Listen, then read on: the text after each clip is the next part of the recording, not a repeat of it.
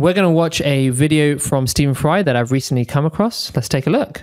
We tend to set ourselves goals of, if only I could live in that kind of a village in the south of England, like quite near a station and nice little house, but not too expensive. And then you get it. And so, yeah, you live in the suburbs. Hooray. Oh, maybe that car, that new one there, that Tesla or whatever. Then I'll be happy.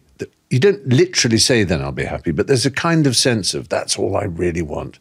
And each of these goals is met, and it isn't it. The line of T.S. Eliot, that's not it. That's not it at all. And we go through life thinking, that's not it. There is something in all of us, a need for connection and love and truth and a sense of something beautiful beyond. You're never happy because of your status, because of things you've achieved. Happiness comes from somewhere else. And of course, I've yet to meet anyone who can tell you where it comes from. So Stephen Fry holds a special place in our hearts. Yeah. Because he was formative in the creation of this channel. And before we tell you about that story, let's just analyze what he said there. So what did you take away from that?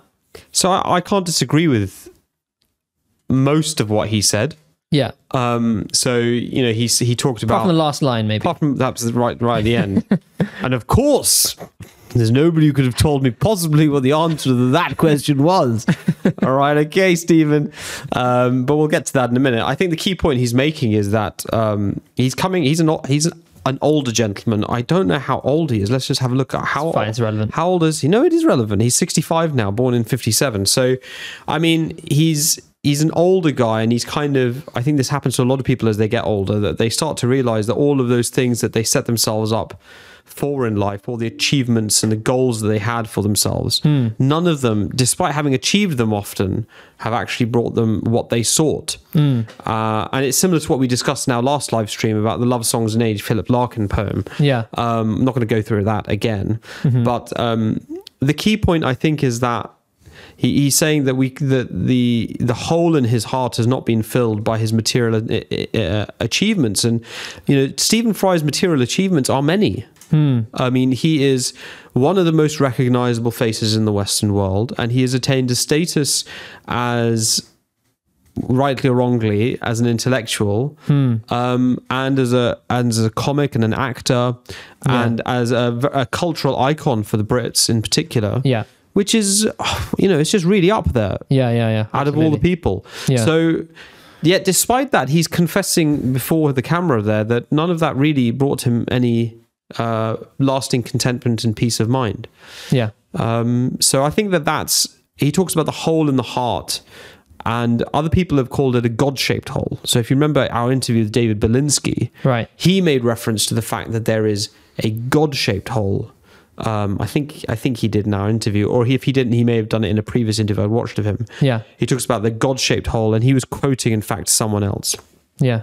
As you can see, I've come very prepared with that statement. But Stephen Fry doesn't want to say the word God. Yeah. But he gets as close as possible to saying God without saying God. He says that we want something which is, beautiful and perfect, which is beyond us, right? Which is, and in that expression, he's kind of talking of something which is transcendent. Yeah. Right? But what transcendent of what? Presumably material reality, presumably everyday human experience, presumably something which is absolute and fundamental to the universe, not something which is incidental and contrived. Right. So what you're saying is that he's recognizing that the worldly things which he has gained in abundance, which he has achieved so well, are not enough. And he's thinking, well, if I've conquered the world in a way he has in his sphere, which is quite a lot, which is quite an expansive sphere. He has conquered that world, but that's not enough. So he's recognizing I need to go beyond the world, something beautiful beyond. But then he says there is nothing that can, there's no one that I've met that can actually tell me that. He said, of course. And you can almost tell there was I think, and this is speculation, but I think there was an element of self-deception there when he said that. Even in the pause that he gave before that, it was a sense of, there was a sense that he was in denial of something. Well, the fact that he said, of course, is almost funny because... she doth protest too much. Yeah, exactly. Yeah, she doth protest too much. So he's almost like saying, oh, well, I'm boxed into a corner because nobody's been able to give me the answer, of course, right? Yeah. Which is almost like trying too hard to convince people that nobody's ever given him an answer to that question. Yeah. Now, before we then dive into our answer to it, let's go to what Stephen Fry said about 8 years ago, 7, 8 years ago, something like that, in a video that he did for the British Humanist Society. I think they renamed themselves later as Humanists UK. And we'll see what Stephen Fry said at that point about the meaning of life and the purpose of life. And we'll see how far he's come. Let's have a look. How can I be happy? Some people believe that there is one single meaning of life. They think that the universe was created for a purpose, and that human beings are part of some larger cosmic plan. They think our meaning comes from being part of this plan and is written into the universe waiting to be discovered. A humanist view of meaning in life is different. Humanists do not see that there is any obvious purpose to the universe, but that it is a natural phenomenon with no design behind it. Meaning is not something out there waiting to be discovered, but something that we create in our own lives. And although this vast and incredibly old universe was not created for us, all of us are connected to something bigger than ourselves, whether it is family and community, a tradition stretching into the past, an idea or cause looking forward to the future, or the beautiful wider natural world on which we were born and our species evolved. This way of thinking means that there is not just one big meaning of life, but that every person will have many different meanings in their life. Each one of us is unique, and our different personalities depend on a complex mixture of influences from our parents, our environment, and our connections. They change with experience and changing circumstances. There are no simple recipes for living that are applicable to all people. We have different tastes and preferences, different priorities and goals. One person may like drawing, walking in the woods and caring for their grandchildren. Another may like cooking, watching soap operas, savouring a favourite wine or a new food. We may find meaning through our family, our career, making a commitment to an artistic project or a political reform, in simple pleasures such as gardening, in hobbies, or in 1,000 other ways, giving rein to our creativity or our curiosity, our intellectual capacities or our emotional life. The time to be happy is now, and the way to find meaning in life is to get on and live it as fully and as well as we can. So, I mean, they actually updated the animation from when we responded to it many years ago. Yeah, it was all about us, I think. It was all because of us. Yeah, I'm sure that's why they updated this soulless animation. So that was, just to break down what he's saying there, he's very confident that you can have meaning and purpose in life from just based on your own kind of whims, priorities, interests, etc., etc. Maybe it's gardening, maybe it's sculpture. Yeah. Soap operas. Maybe it's waving slightly like these animated heads do. Whatever it is, you can find your purpose in that rather than cosmic design being, woven into the fabric of the universe. It's actually just our whims. And if you follow your whims and your personal preferences, you can find your happiness basically that way. And how do you find that contrast in a fairly short period of time? 10 years. Yeah, because in the first video, he was pretty explicit that it doesn't matter. He was like, it really doesn't matter what you do. You just end up miserable. And you just end up at a place where... The contemporary video now. Yeah, in the contemporary video. So the first video we show is like, it doesn't matter what you do. It seems to be the case. We all have a hole in our heart and it's always looking for something which is beautiful and extraordinary and transcendent. And nothing we do, none of our status that we achieve, he mentioned, none of the ambitions that we have in our lives, none of them really fill that hole. And we're always left with a sense of longing and loss. And whereas in this video he's like, well, if you want to do gardening, you get that shovel out. If you want to I don't know, what was the other one, sculpture, soap operas, political cause, I mean, there's basically he was saying that there are 1,000 different ways to find your meaning depending on your interests in life. Yeah. And in the first video we show, which is his later video actually, he's saying that it doesn't matter what you do, you're always going to be miserable.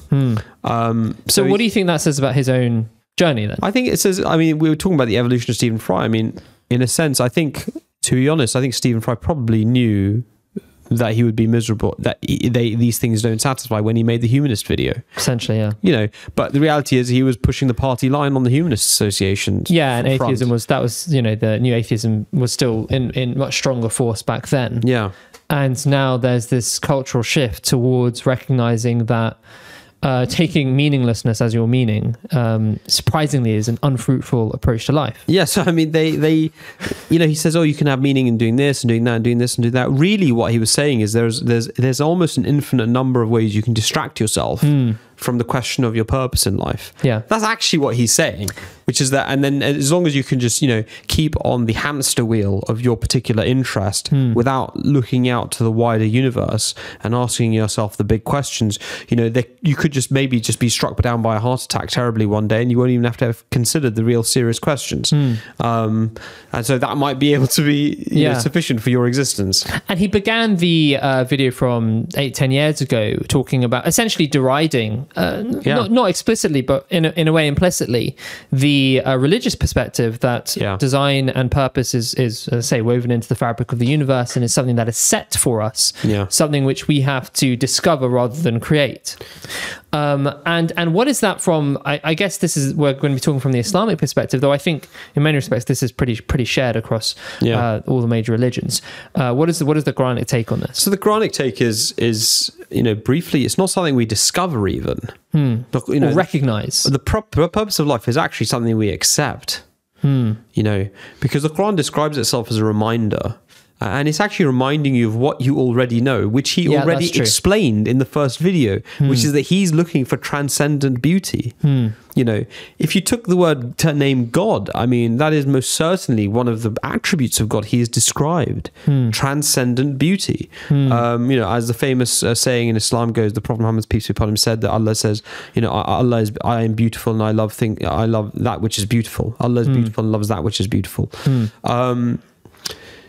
And so what, in a way, he's doing is he's showing that his worldview is fundamentally flawed, okay? And it's actually fundamentally false. Okay. Because if he has a worldview which limits him to a way of being which is fundamentally unsatisfying for human beings, then how can that worldview be posited as the sustainable answer for how people should live their lives? Yeah. At a fundamental level, if his way of looking at the world cannot fulfill the human soul, the human spirit, the human psyche, you might say, then how can the Humanist Association continue to have that video up once he said that? So what you're saying then is that him saying this now is testimony that the atheistic humanist, basically the atheist worldview, cannot satisfy us, and therefore is the wrong, is not how we are. It's not natural to us. Yeah. Right? It's not intrinsic. Yeah. You know, the fact that we actually long for something should be evidence that there is something. Yeah. It shouldn't be evidence that we're deluded. Yeah. Like, to begin with the premise that the natural... And you know, he talks about how every human being is unique and different. Well, if every human being is so unique and different, why is it that every human being has this feeling of nothingness? And this isn't exactly new, and that's the kind of thing that surprised me, was that, you know, he's saying something which has been known for thousands of years. Like, all the kind of wise people in society have been people who've been saying, don't chase material, you know, desire. Even the Stoics, I'm sure he's very familiar with, you know, they spoke a lot about this. Don't be trapped up in the world. And they weren't like super spiritual or religious as such, although they had a degree of a lineage from Socrates, Prophet Socrates, as we believe he is, peace be upon him. Even they said, you know, don't be trapped by this. And all the wise people of every age said, don't be trapped. But it's so strange that he's a kind of font of wisdom, or seen as a font of wisdom, but he's discovered this. But the way he spoke about it showed that he has real conviction, because obviously it's his life of experience. Yeah. But just going back to what you said about how there's still this longing. What does this tell you? This longing that we have for something beyond.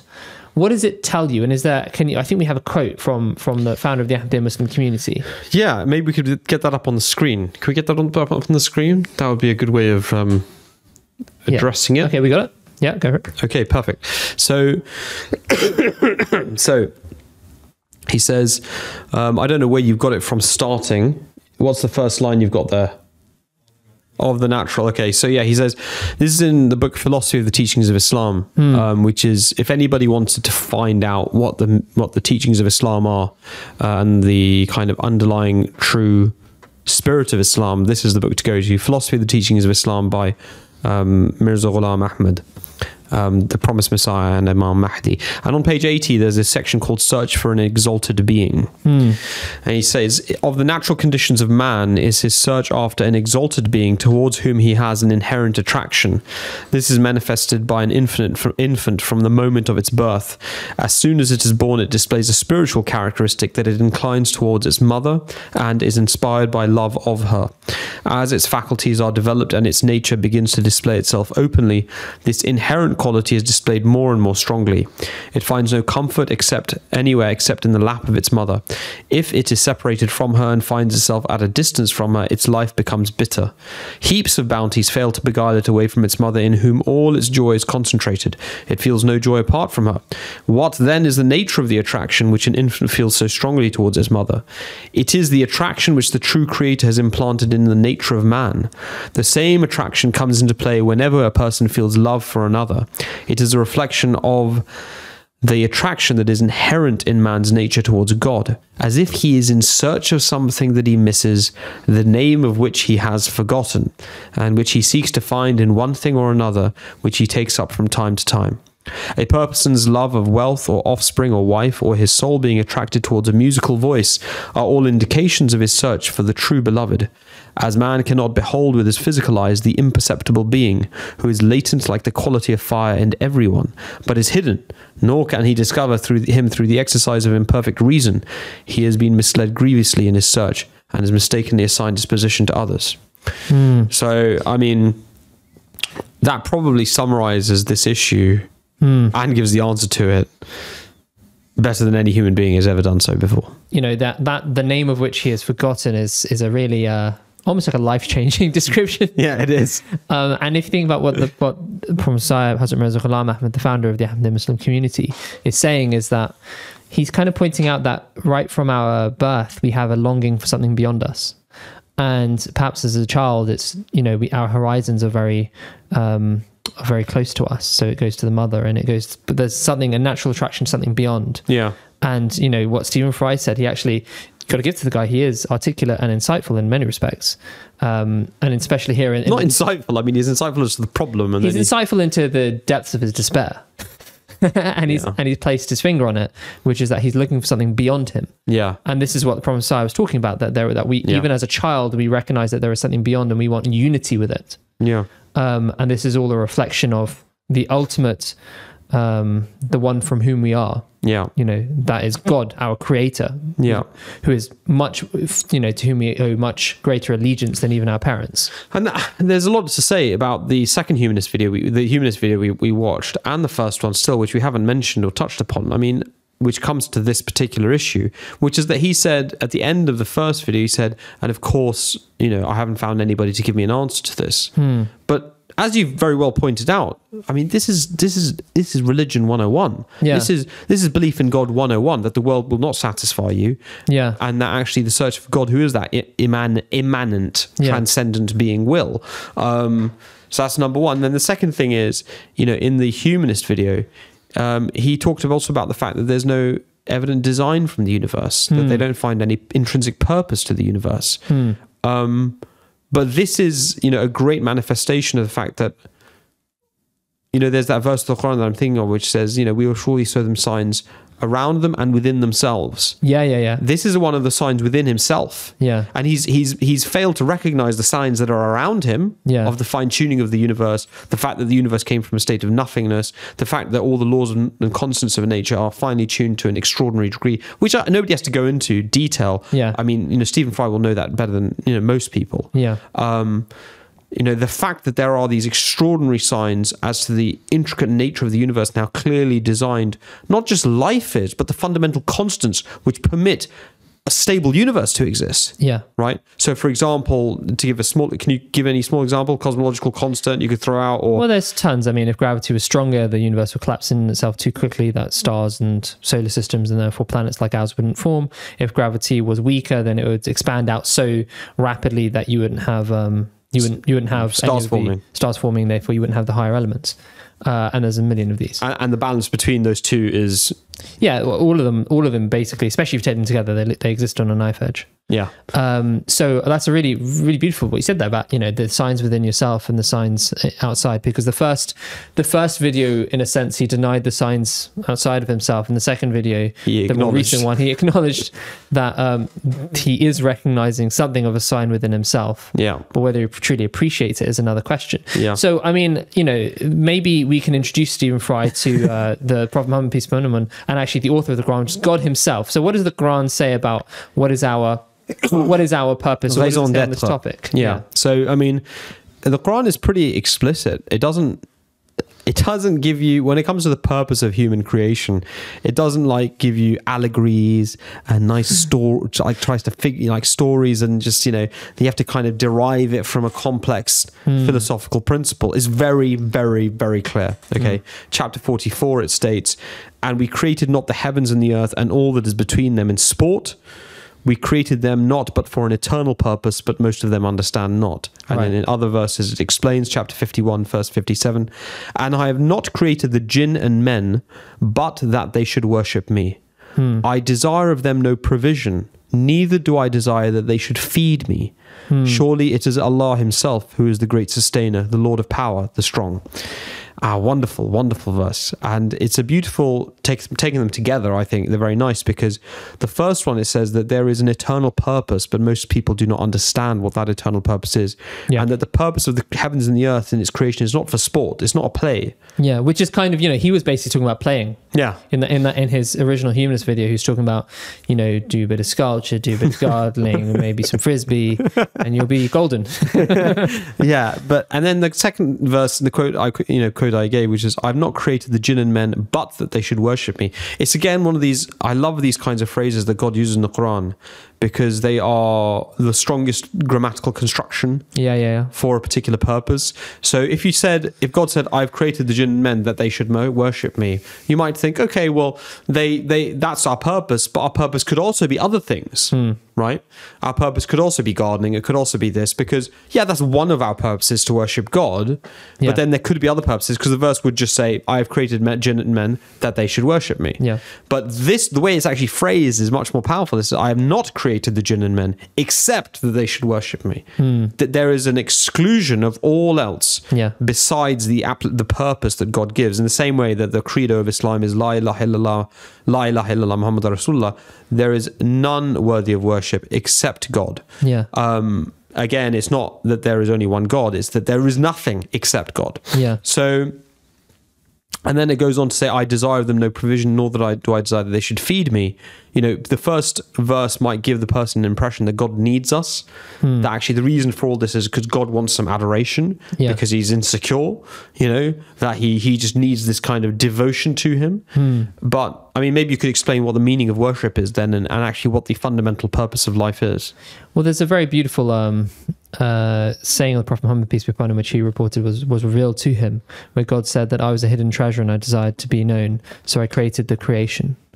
And I remember you pointed out something very beautiful to me, which is that, if God had a need, he also fulfilled it himself, because he was able to, because the criticism may be, well, God therefore needs us. Yeah. But actually he doesn't need us, because he fulfilled his need through creating us. Yeah, exactly. And in doing so, he exercised his mercy, because we didn't exist and now we exist, and we're able to find spiritual fulfillment in relationship with God, and also enjoy his creation. In the next life we'll enjoy in the afterlife and the nearness to God himself.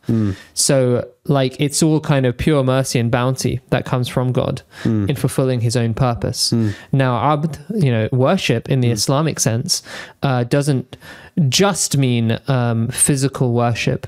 In fact, physical worship, as we understand it, kind of the prescribed prayers, that is in a sense, it's an ark or a ship for the underlying spirit, which is a way of refining yourself in a way that is pleasing to God, and whereby God will then come and reach you and develop his relationship with you.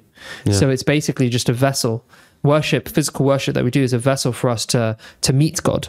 Yeah, but it's absolutely necessary because, this is something that the second Khalifa of the Ahmadiyya Muslim community in this book I've just finished reading, Beacon of Youth, points out, which is that the reason, for example, that Christianity has no real fundamental why churches are being hollowed out from Christians, why Christians being brought up by Muslims to mosques, why Christians, so why Christians, for example, even if they just have to turn up once a week to do their worship, and they can't even do that, whereas Muslims are filling mosques 5 times a day often, right, multiple times a day, or at least every Muslim should generally tends to go to the mosque at least once a day. So the reason is because they don't have a physical form of worship, because in rejection of the Jewish teaching, and the extremism of the Jews at the time of Jesus' appearance, which is that they emphasized the physicality and the ritual so much, they understood Jesus' message of focusing on the inner spirit as a rejection of entirely the ritual or entirely the physical movements. And as a result, the Christians have discarded all kinds of concept of a prescribed physical motion. And the consequence of that is that if you don't have to physically do something, eventually you stop doing the inner spiritual turning to God as well. Yeah. Because the physical motion actually preserved the opportunity for you to turn to God in your spirit. Yeah. Every Muslim has this experience that we will go to the mosque and pray, and we won't necessarily... We might, or at home, and we might finish our prayer and feel like, I didn't really do that as well as I could, right? I didn't really focus on God as well as I could. But it provided you the opportunity to do so. And the next time you then do it again for the physical worship, it provides you a fresh opportunity to perfect your worship. Yeah. But if you don't even have the physical prescribed postures, you don't have the safeguard, you don't have the guardian of your worship. It's gone. And so the physical worship is fundamentally necessary. And this is why I think, a lot of Christians, they kind of deride physical worship. They think of it as kind of like, beneath them. Yeah. They're more philosophically enlightened, right? That they kind of can just turn to God and have like a spiritual reconnection with God. Yeah. And they fail to appreciate that the soul is tied to the body, and the body determines the motions of the soul. Yeah. So when you walk humbly, you feel humble. When you walk arrogantly, you feel arrogant. When you laugh, you feel happy. When you pretend to weep, you feel sad. And the Quran talks about this, says walk on the earth humbly. Yeah, exactly. And again, this book, Philosophy of the Teachings of Islam, explained this beautifully, that the physical postures are there to actually create the inner change and turn towards God, so that when we kneel or prostrate, we are kneeling and our soul kneels and prostrates to God. The funny thing is that I think the Christians, in a sense, have recognized this with the evangelical movement. So they have then kind of put back in, kind of fabricated rituals through music, and through all of their kind of songs and dances and all this. Because I think they maybe recognize there needs to be something there that's substantial, which, you can gather people for, and there can be some kind of movement. Yeah. Unfortunately, that creates a kind of artificial heat, which is not real spiritual connection. Yeah. So that's, but it's interesting that they have potentially recognized that. But worship in Islam is this is what we've been talking about, is prayer, and the physical form of prayer and how it contains the spiritual prayer. But worship also has other aspects. So when you truly love God and you truly believe that God is beautiful, then you also try and adopt the attributes of God in yourself, right? And you actually try and reflect those qualities. And in a sense, that is an aspect of worship. It's a part of worship when you truly try and become like. Try and reflect God's attributes in yourself to whatever degree that you can. Yeah. And in fact, in a way, kind of all of the things in the commandments of God, if you follow them, they can be a type of worship in themselves, because you're submitting yourself and your entire character to God in that. So worship is actually something which is totally expansive in Islam. It is not just the 5 daily prayers, although that they are so substantial. It is something which can extend beyond those 5 daily prayers into actually everything that you do in your life. Because if you do it with the intention of pleasing God and of furthering your relationship with God, then it becomes a means of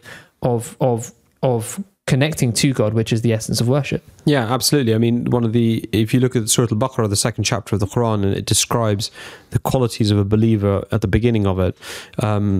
I believe it's the second quality it describes. I may have got that wrong, but it says that, those who establish prayer, and then it goes on to say, and spend out of that which we have bestowed upon them. The key point here is that it's not that people always take that to mean charity, that they're spending out of that which God has bestowed upon them in terms of money. Yeah.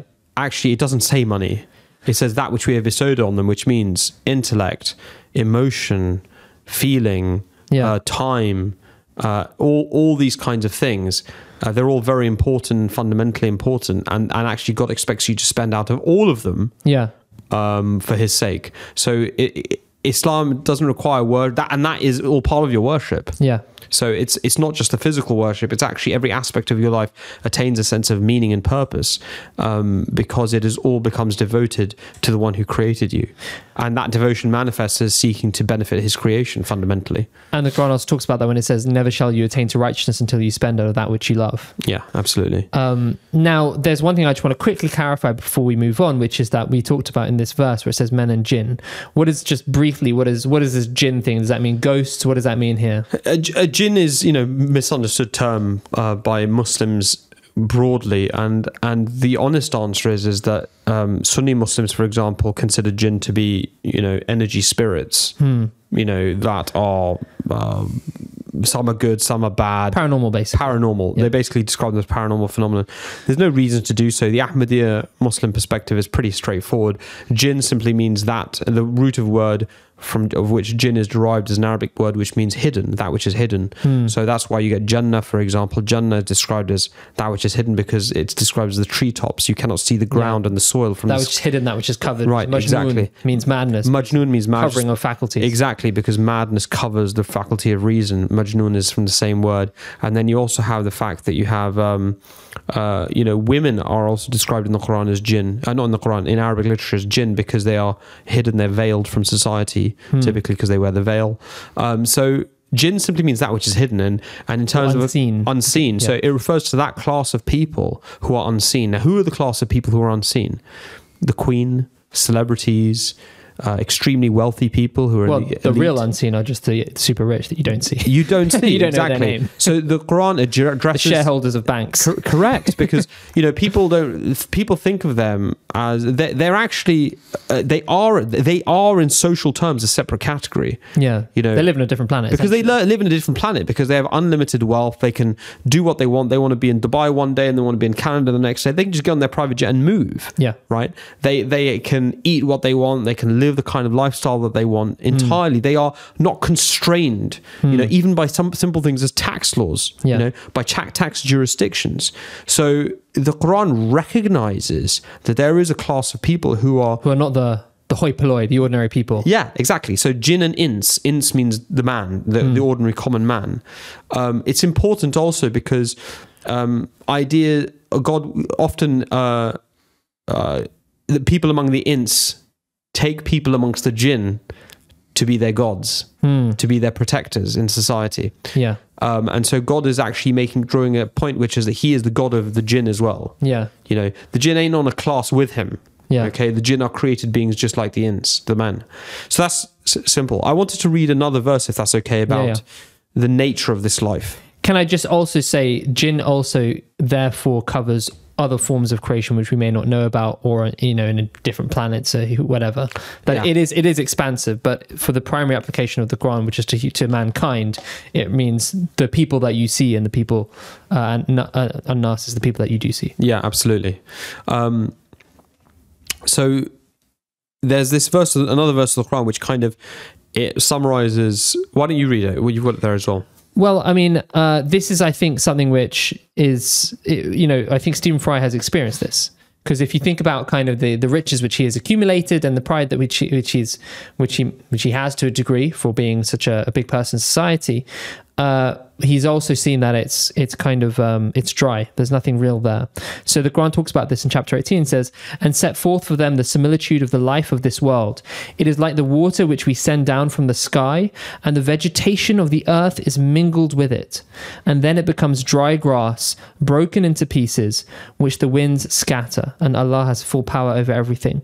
So the life of this world is like the water which we send from the sky, and it mixes with the vegetation, the crops, then it becomes dry grass broken into pieces and the winds scatter it, which is a very beautiful kind of description of the life that we lead. You know, people are famous in 1-2 generations, and then they're essentially forgotten apart from a few fans for maybe another 2 generations. Then they're basically lost to history. All of their kind of riches eventually many of them kind of lose them. They blow away. They're tied up in divorces or inheritance, you know, whatever it is. They can lose their money, and they experience these highs and lows, which are trials from God in themselves. But the beautiful thing about a connection and a real relationship with God is that it's with you wherever you are, and you could be a poor man living in a hut, and you can have that, and you'll be richer beyond, you know, Stephen Fry. Yeah. So, you know, potentially you could argue the best position to be in life is if you have that relationship with God, and you also have, you know, the goods of this world. Yeah. You know, there's nothing per se wrong with that, but it becomes meaningless unless it's actually part of a spiritual package. Well, I would say that the key point here is that the similitude of the life of this world, it applies to when the world is not utilized for a higher purpose.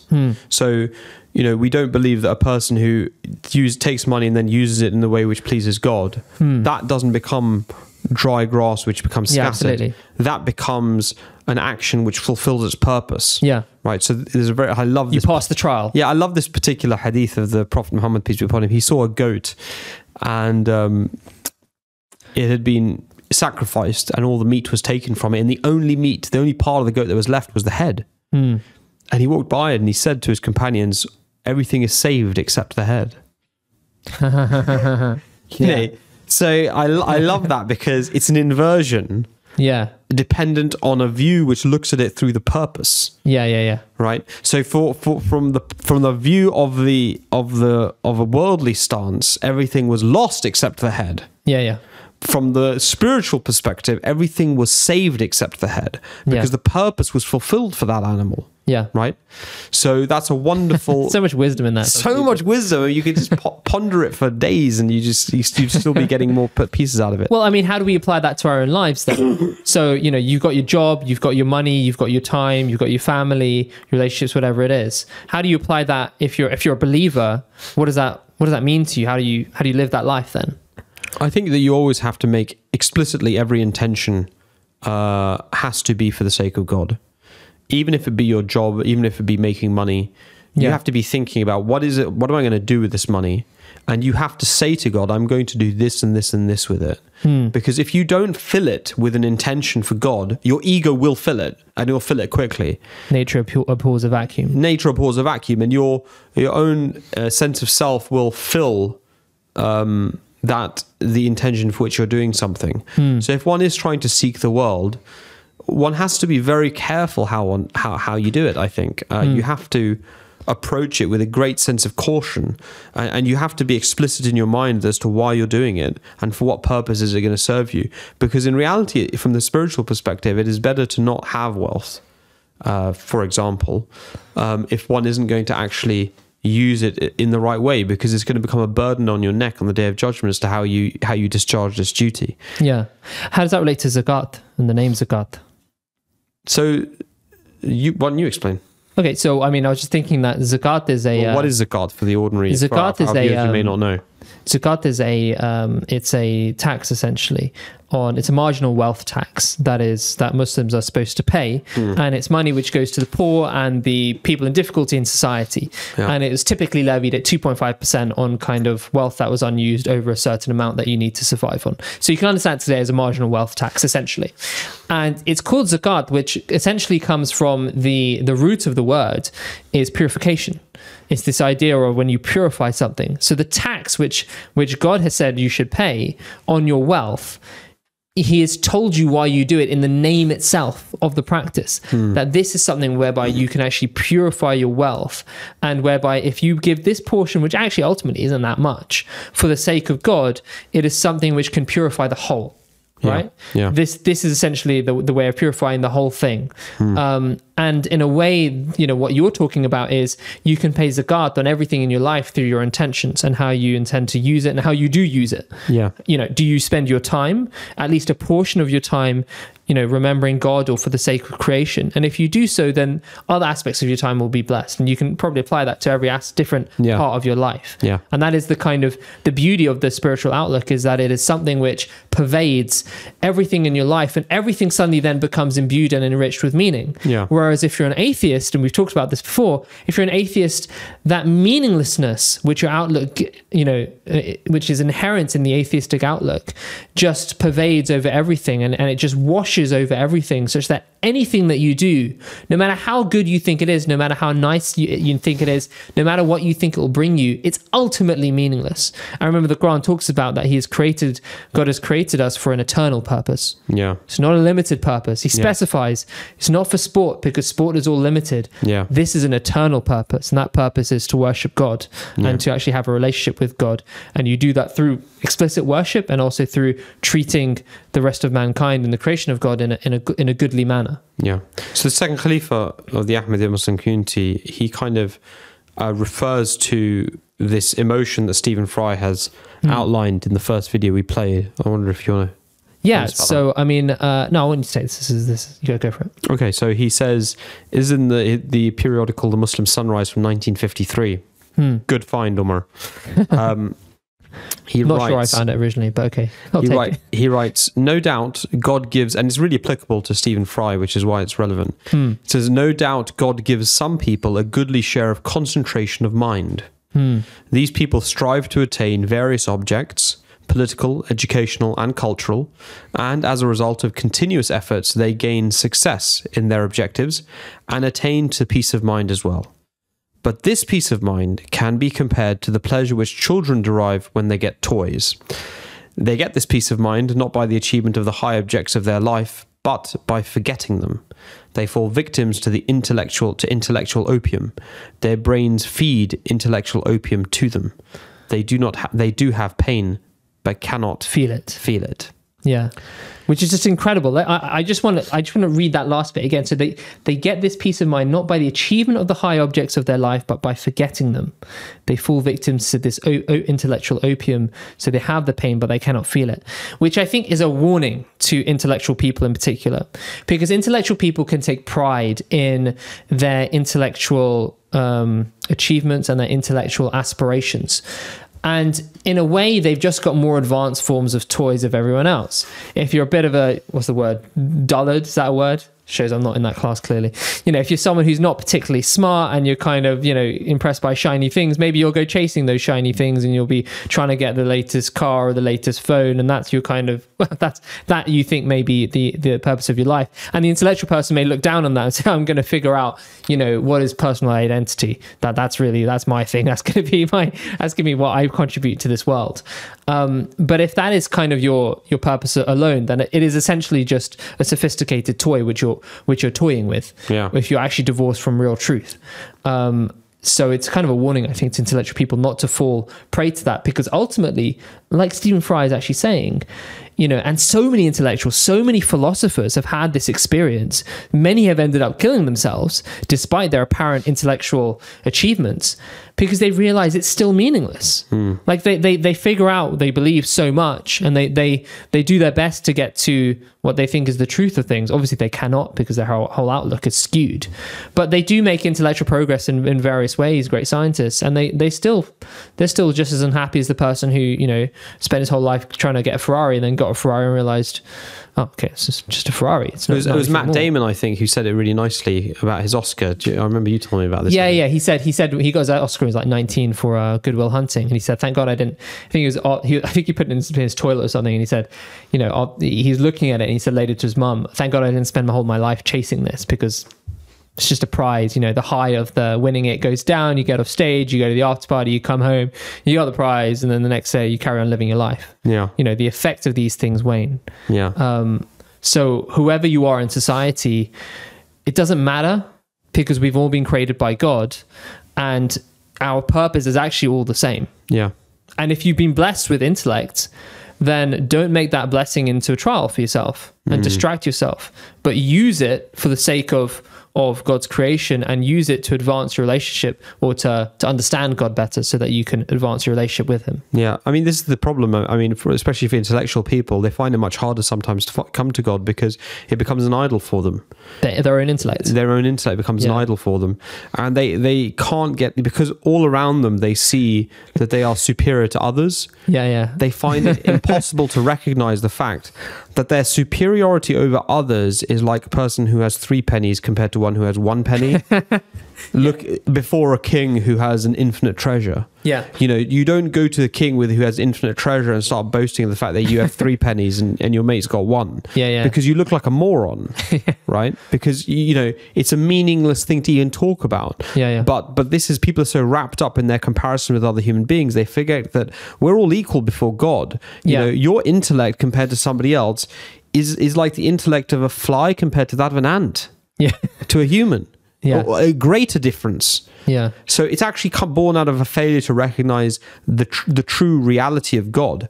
And if you reflect, this is one of the blessings of science and modern advancement, that if you really reflect and do a little bit of learning about how intricate basic things in the universe are, how complex simple organism structures are.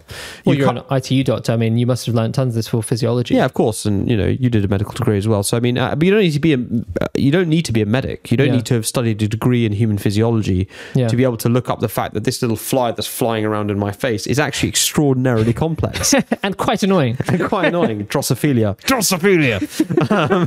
The basis of the whole of human biological advancements, Drosophila. Yeah. So I mean, you don't have to be some great intellectual who's done degrees in this. It is so complex. Biological organisms, that when you then really try and perceive how complex and how advanced and how beyond that being must have been who created all this, it serves as a fantastic a guidepost.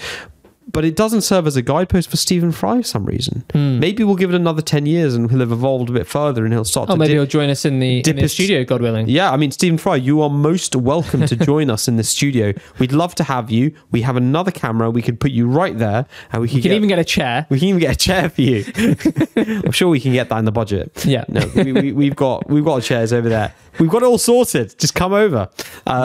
So... Yeah, and there's something else which strikes me, which I think is a problem of intellectual people, is that I think when they see the people rushing to prayer, they think they're quite simple, and some of them may well be quite simple people, but actually they've gone further than the great intellectuals if they recognize God, because they recognize that actually the truth is fairly simple. Yeah, obviously we haven't been created for no purpose. Obviously there's a reason we're here, and probably all the religions of all the major cultures, they're probably roughly right, and I'm actually going to devote myself to this, even if it's just hedging my bets, rather than devote myself to memorizing QI or something. But of course, nobody's actually provided that answer to Stephen Fry. No one except for everyone. Of course, no one. Everyone in history, essentially. Yeah, every single human. Yeah, exactly. I mean, he's a person of immense intellect, and from a kind of academic standpoint, and a person of immense historical knowledge, undoubtedly. Yeah. He should know better than anybody else. Yeah. What the lessons of history are and what the different cultures of history teach us. There's a beautiful Quranic verse which ties this question of purpose together with the question of suffering, which is, pretty much the only argument atheists actually have. Yeah, absolutely. And I was wondering if you could go for it. You sure? Okay, so the Quranic verse, chapter 2, verse 156 to 157, it states, "And we will try you with something of fear and hunger." So this is God speaking to humans. "And we will try you with something of fear and hunger and loss of wealth and lives and fruits of labor. But give glad tidings to those who patiently persevere, who, when a misfortune overtakes them, say, surely to Allah we belong and to him shall we return." So how does this tie into the question of purpose and what's its role? Well, because I think if you think about, the opening line of that about we will try with something of, fruits and we will try with something of fear and hunger So fear of losing things, hunger of not actually having those things, and the loss of wealth, the provision that you have to get things. Yeah, lives. So the lives of those that you love, and also your faculty of life and your health, and the fruits of your labor. That all these things which Stephen Fry has been talking about, that these are things which people try and get, and they realize that they're nothing ultimately. These are the things that ultimately also are things that are taken away from you. Inevitably, whoever you are in this world, you're going to have trials, you're going to have suffering, you're going to have difficulties. No one is immune to this. Even just aging, you're going to have the problems of aging. You have your parents aging and dying, and you're going to have relationships that break down, and you're going to have, wealth that fades away. No one is immune to this.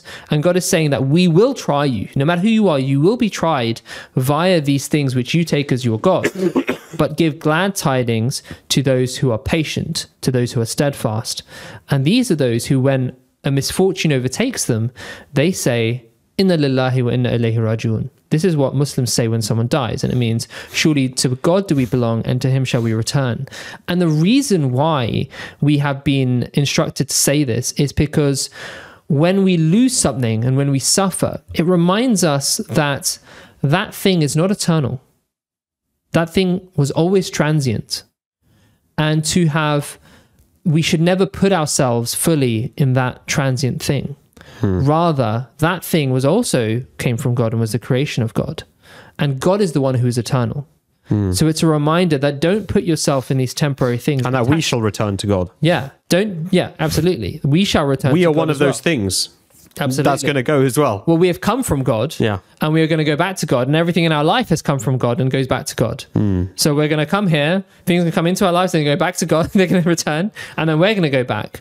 So ultimately, and we will be one of those trials for somebody else who loves us. That's a good point. That's a very good point. Yeah, and ultimately, the prayer that we're taught to, to say reminds us of that we should only attach ourselves truly in our heart of hearts to God, because he is the only one that will actually be there forever. That is the only eternal source of stability and joy, is your relationship with God. So, what Stephen Fry was talking about he's experienced this. Yeah. He's experienced this. Yeah. But the step which he hasn't taken, it seems, is that he hasn't said, okay, well, all of this stuff he has said all of this stuff isn't my purpose, but he hasn't recognized that this should then take you to that which is eternal. Yeah. The great beautiful beyond. Yeah. He knows what it is. I think he knows what it is, because he can't not, because he's intellectually too smart not to know what the answer is, but he's in denial about it, so he doesn't recognize it. He's smart enough to hide it from himself. Yeah. Well, everyone knows, like you said, that it's the Quran is a dhikr. We know it in our heart of hearts, even if you haven't got any degrees and you're probably deaf and dumb, you probably recognize something there. Yeah.